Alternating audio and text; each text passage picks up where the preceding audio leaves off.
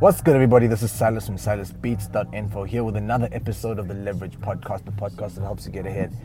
This is episode 178, and in it I want to talk about features. I may have covered this at an early stage, but since then I have picked up on a little bit more information. My stance is still the same on features and trying to get features, trying to pay for features, and just basically acquiring features.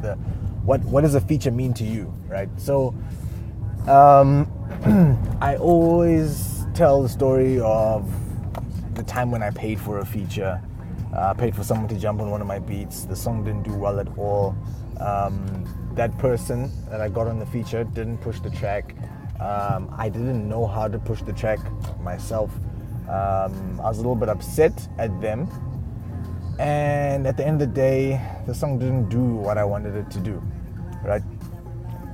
Now, with regards to that situation, what ended up happening was that I was contacted a couple of years later from the same artist.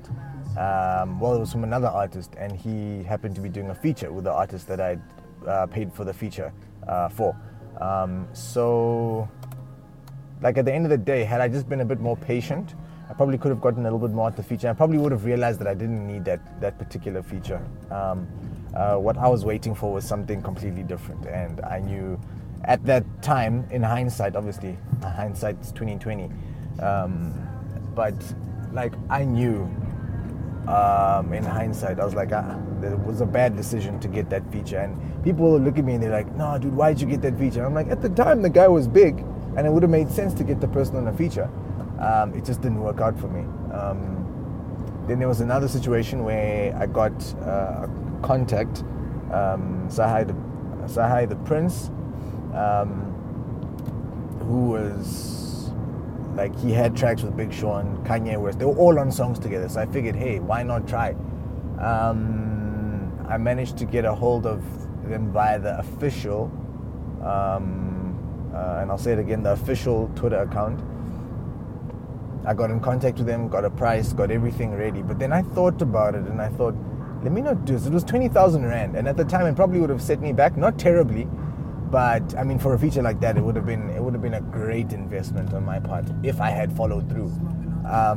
But I chose not to, because what I realized for my first feature, well, for my first two errors, my first two mistakes that I made with features, was that the people they're not obligated in any way to mention you. Your name goes on the song as a music producer. If you're an artist and you're paying for someone else for the feature, you're not by paying for a feature doesn't necessarily mean that you're affiliated.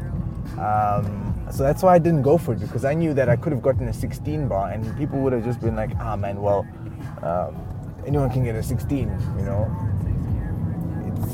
It's one of those things, you know, you're paying for a feature, you're paying for that opportunity, which is fine. I mean, sometimes we need to do these things. We need to pay for opportunities. We need to, you know, do what we need to do to get what we want. But in this situation, it felt a little bit forced. So I didn't go for that one. It's the same as the situation with Anati and that track that apparently was done with DJ Khaled. They didn't get into studio. Well, I think they did get into studio. I think they may have had a chat and money may have been put up, but it didn't do what he felt it was going to do. It was, you know, it was just a feature. Cool. It was one of those things. You're like, oh, okay, cool. Well, they did a track. We don't know what sort of part he played, because when the video came out, it was just a weird cartoon-looking Lego video thing. I wasn't impressed. But yeah, in that situation as well, if there's no real connection, what are you actually doing? This is why I like the work that I do with the artists that I do, because people can see that we're together. We're working on a song. Whenever I advertise that I'm going to be putting out a track with any of the guys from Cap City, whether it be P.O, Blacklist, whoever it is, I make sure that there is some sort of affiliation. Beforehand, we're already tweeting at each other. We're retweeting each other's tweets. We're having random conversations, but via social media. That way that connection is made. If they come into studio, we make sure that there's one or two pictures made. There's a bit of awareness built That way you understand that when that feature happens, when they jump on one of my beats, that it's not just because I paid for them to be in studio. It's not just because I asked them to be in studio. There was some sort of a connection that happened there. That for me is a whole lot more genuine than just paying for a random feature from someone overseas. Especially nowadays. Nowadays it's becoming easier, and I'm seeing a lot more people doing this. They'll hit someone up and they'll be like, hey man, can I get a feature? They'll be like, yeah, pay me this amount. They pay them. This person writes a very average 16 bar, or they write a very average hook, and the song does very average. It's just a very mediocre thing that really no one worries about. And I know the artists don't worry about it either, because they'll be like, yeah, no, well, if it's a shitty song, it just won't go anywhere. It's plain. It's as plain as and as simple as that. Your song just won't go anyway. So why not? It's a little bit of extra cash. It can help you to find something else as an artist, as the artist who's being asked to do the feature. That money then helps you to do whatever else that you might want to do. It's almost like you paying school fees. Yeah, you don't really want to do it, but you have to get what you want. So that was my situation at that time. Now, when I set my prices for artists to come through and do work with me, one guy asked me, he said to me, what did he say? He said, why are your prices so high? And I said, you know what? There's really nothing I can do for that, because it's cool if I get, you know what I do? I'll move my price depending on what people say. If people tell me, oh, that's really cheap. Oh, that's really cheap. People just continually say, oh, dude, that's so cheap. Obviously, I'm gonna push the price up a little bit. Obviously within reason, but I'm gonna push the price up a little bit. But if people are complaining and everyone is like, hey man, your prices are so high, then I'm gonna bring them down. But in this situation, none of that was happening. It was still mixed reviews. People are like, yeah, reasonable. Some people are like, yeah, no, it's too expensive. Other people are like, okay, cool. One or two people that were like, oh, well, it's actually pretty cheap for what I'm hearing from you. So in that situation, I was very confident in my price. This guy hits me up and he's like, dude, why are your prices so high? And I was like, hey, you know what? There's nothing I can do to help that situation. You might need to sacrifice a little bit of the quality and look for a cheaper alternative. I mean, it's something that I really don't care to deal with anymore. I don't care to convince people why they should go with me as opposed to the next person. There's a reason why they ended up at my door. If someone catches me on WhatsApp, they've gone through my material. They've either gone through my website, they've gone through my SoundCloud, they've interacted with me on some level to get me on WhatsApp or get me on a phone call. And the first thing is, why your price is so high? That's why I'm like, you know what? You came all this way. It's rough. If you don't want to do work, okay, cool. Then the guy says, no, it's fine. But who have you worked with? And I was like, oh, okay, we're going this route. So basically, from time to time, this happens. Instead of an artist asking me to possibly lower my prices or explaining the situation and saying, you know what, I don't have the money, and unfortunately, I can't afford your services. Instead of just respecting that I've set my prices and this is how I want it to go, they are like, well, why are you charging so much? You should be cheaper, basically, so that they can afford me. It's one of those things where if you can't afford it, don't knock my hustle to make life easier for you. If you can't afford it, step your game up. Either step your game up or go find a cheaper option. It's either or, right? And the way this relates to the features is, I could say that I've done work with, it doesn't matter. I could say I've done work for Quest, I've done work for Kid X. It doesn't matter what name I give, because at the end of the day, the work, if someone has come through and they've heard the work and they're convinced by the work, that shouldn't dictate anything. The demand will dictate what's going on. If people come through to me and everybody is asking for work, I'm gonna push my prices up. If everybody starts asking for work, there was a stage when I couldn't handle the amount of work I was getting, so I had to push the price up.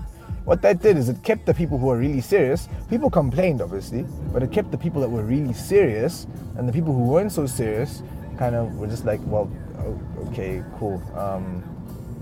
We just won't work. I was like, okay, cool. I'm still getting my work done, and it's at a higher price, so I've covered you already. You're covered, and I don't feel like I am stretching myself too thin. So, with those features, I mean, I've had well-known artists walk into my studio, get some work done. I might tweet about it, or I might put it in a message when I do my mailing list. But for the most part, over the long run, it doesn't help a massive amount. It helps, sure, when people see, oh no, so-and-so was in the studio with this guy. I trust the situation. Okay, cool, you've got your credibility.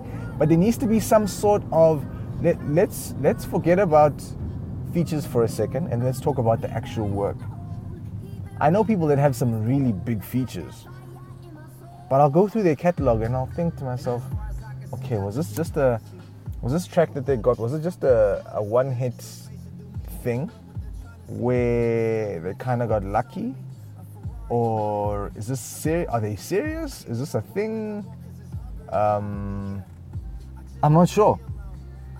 So, for the most part, if someone comes through to me, I want them to have a listen. Whether or not they know who I've worked with, whether I give them a list of people in terms of features, and then you can say that obviously features do make a difference. Who you work, it's who you know, and all of that stuff. It does make a difference, but for the most part, let the work do the talking.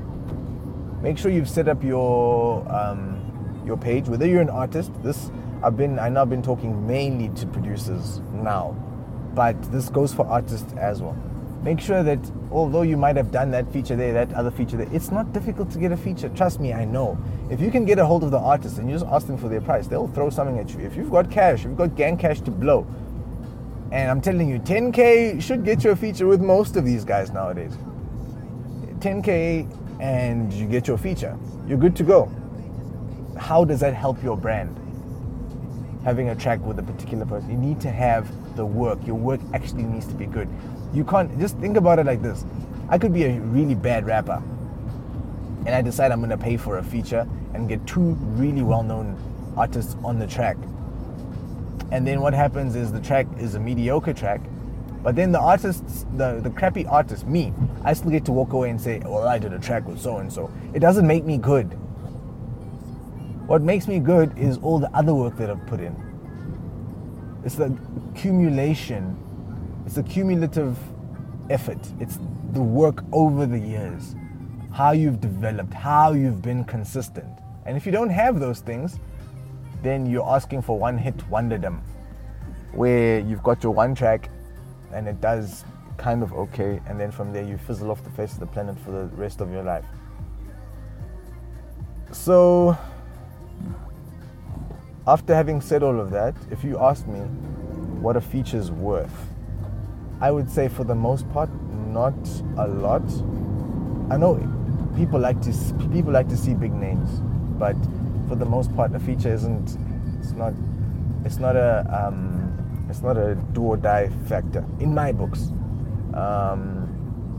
This is also another reason why I don't mind working with everybody. I know some music producers who will say, I don't want to work with that person because they're not going to help me elevate my name. How are you sure that that person is not going to help you elevate your name? You don't know that the money that they would have paid you would have helped you get to what it is that you wanted. How do you know that they aren't on the come up and they are in a situation where they might not be great now, but 3 years down the line, it might be a little bit different? Or, they might have a particular connection, or they might have a particular skill set that you can take advantage of later on. An artist comes to them, might not be the greatest artist, but you can sit with them and say, okay, cool, we'll do a little bit of development and I'll sit with you with your work and we'll work on some songs, and they happen to be a website designer and you can't manage a website for shit, and you decide, you know what, okay, cool, I'm gonna do some work with them, they'll do some work with me. There you go, here's your website paid for. Done. Done deal. Easy stuff. So, yeah, just be smart when you're going about your features. I've been down that road. I've asked people how much their feature fee is, and for what I'm going to get out of it as a music producer, I never see it as being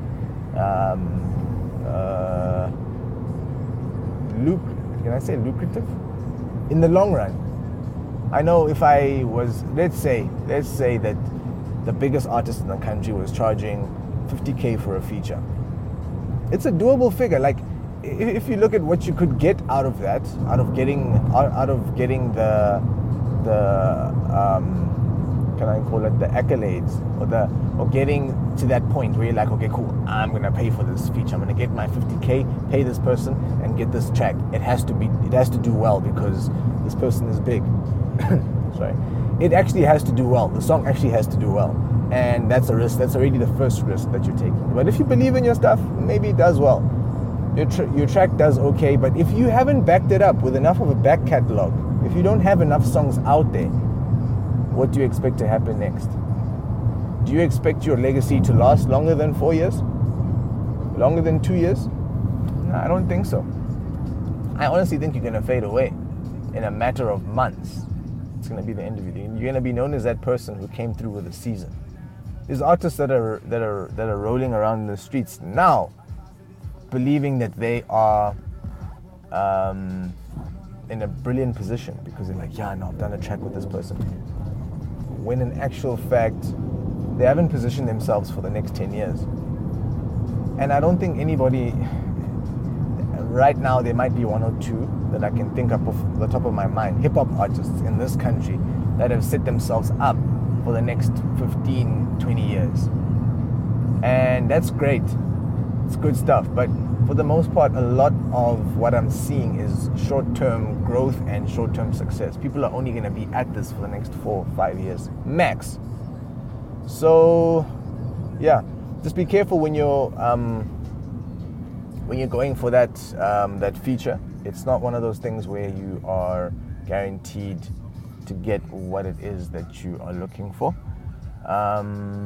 Try and do it on your own for the most part.